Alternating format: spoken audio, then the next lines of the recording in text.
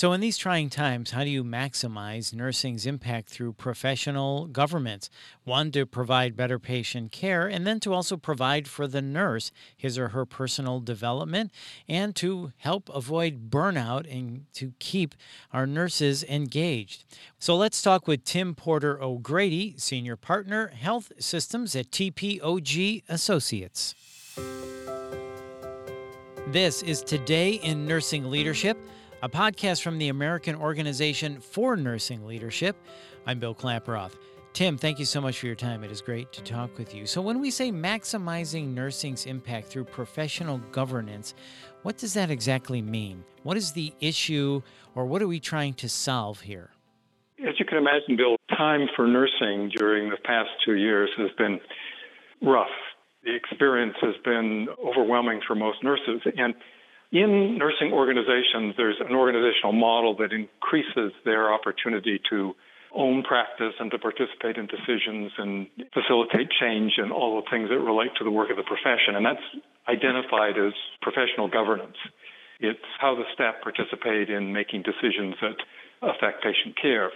As you can imagine, during a crisis, there's an intense kind of pulling in the wagons, if you will, and making more vertical decision-making and narrowing the range of those decisions in order to make them more quickly to address crisis and all of the issues associated with that. And sometimes what happens is that the engagement that was present in the professional governance framework disappears or gets diminished. Those who normally participated in making decisions about patient care and about issues of importance related to that are not at the table or are not engaged in their councils and the places where they make those decisions. And many times those decisions are made by people other than those who do that work. With the introduction of what's called incident command during crises, often decisions ascend up the hierarchy, and those who are at the point of service most familiar and in touch with how those decisions may impact patients or how they may even be better informed are no longer involved. And that loss creates a huge amount of backlash, if you will, organizational, relational, personal health, engagement, and those kinds of things. So that's what we mean by that. Okay, well, thank you for explaining that. That makes sense. So just so I have a better understanding, so when we're talking about maximizing nursing's impact, one, it's for better patient care, right? And two, it also is for personal development. Is that correct? The whole issue of professional nursing practice is to be able to have a significant and meaningful impact on patient care and the patient relationship. So the goal of the organization ultimately should be to reduce any of the variables or noise, if you will, that would impede that relationship. A part of being able to handle that is making sure that there's nothing in the way of nurses making decisions and joining in terms of their collective contribution to patient care and utilizing them to the fullest extent possible, because that's how they're used to doing their work, and that's how they believe their relationship to the patient should unfold. When that gets short-circuited, or when decisions are pulled away, or they end up in the hands of people who are not essentially accountable for the delivery of that service or that care, then it begins to affect both the quality of that care, the relationship the nurse has with the patient, and the kinds of outcomes that might result from, in some way, impeding that set of variables. Okay. So when you mentioned making sure there's nothing in the way, is that where incident command comes in to remove those barriers and make sure there's nothing in the way? Is that correct? Incident command can do that, but a lot of the problems that have occurred in crisis is that incident command, instead of doing that, often subsumes those decisions or places those decisions within the purview of administrative leaders or management leaders in the interest of consolidation, of compatibility between decisions, better use of resources, higher paced decision-making, and dealing with intense kinds of impacts that come out of decision-making. Now, none of this has been shown to make better decisions, but it's a natural normative thing to do in crisis, to kind of narrow the range of decision-making, batten down the hatches, pull the wagons in closer together in order to have more control over the circumstances that might emerge out of a crisis, when in truth the opposite is really better. I was going to say, does this then help address staff crisis and burnout as well? The professional governance structure is really designed to continue to engage and to empower and to provide a mechanism for nurses to support each other and for a stronger partnership between the organization, its leadership, and the professional nursing staff. And so in a crisis, what we want to be able to do is maintain those relationships, because during times of high intensity, where that impact on the nurses can create all kinds of negative forces, we want to be able to make sure that there's opportunities for those relationships to stay intact, for nurses to stay involved and engaged, for them to have an option, an opportunity to access support and encouragement and all the kinds of things that help with their mental and emotional health and stability, and to actually experience the renewal that comes from those things being in place. And so what we were talking about is saying, when you lose touch with your professional governance, and that isn't an integral part of your incident command network, then these negative impacts accelerate. What we want leaders to be aware of is to re-engage that empowerment that comes from the professional governance structure that's in place, and not let go of those in the crisis, so that these negative impacts of crisis don't accelerate as they have. Because when they do build, what happens is that what we've seen, nurses burn out, they leave the organization in droves, they go to for-profit staffing organizations that pay them huge amounts of money that their institutions can't afford to pay them, and they tend to lose faith in their leadership, in the organization, and sometimes even in their profession. And we have increased number of nurses that just leave the profession altogether. So you mentioned negative forces and negative impact, and you also mentioned taking care of the mental and emotional well-being of nurses. How do you do that then? How do you re-engage with them? How do you care for their mental and emotional well-being? Well, surprisingly enough, it's the simple things, as you could imagine or guess, that sometimes slip through the edges of all of these changes. It's kind of re-engaging yourself with those kinds of things. For example, simply recognizing both formally and informally the contribution that nurses have made in a crisis such as the pandemic. Let's use the pandemic since it's clearly the force at issue here. That engaging nurses means recognizing the contribution that they've made, recognizing the value that they have in the organization, by enumerating their contribution, by celebrating that contribution. Also by supporting them through other kinds of support systems, time in counseling, opportunities to get away from the patient's bedside for 10, 15 minutes just to recalibrate, to rest, to engage, to have opportunities to gather nurses together for short periods of time, 5 to 10 minutes, where they can communicate and relate to each other particular stressors or constraints that they're experiencing, or challenges that they are going through that they can share with each other in support of each other. Those simple kinds of things are normative. Not suspending your councils where nurses get together to make decisions about what is the best strategy to choose. For example, some organizations that have trouble with the amount of personal equipment that is necessary when you're trying to isolate and protect the patient.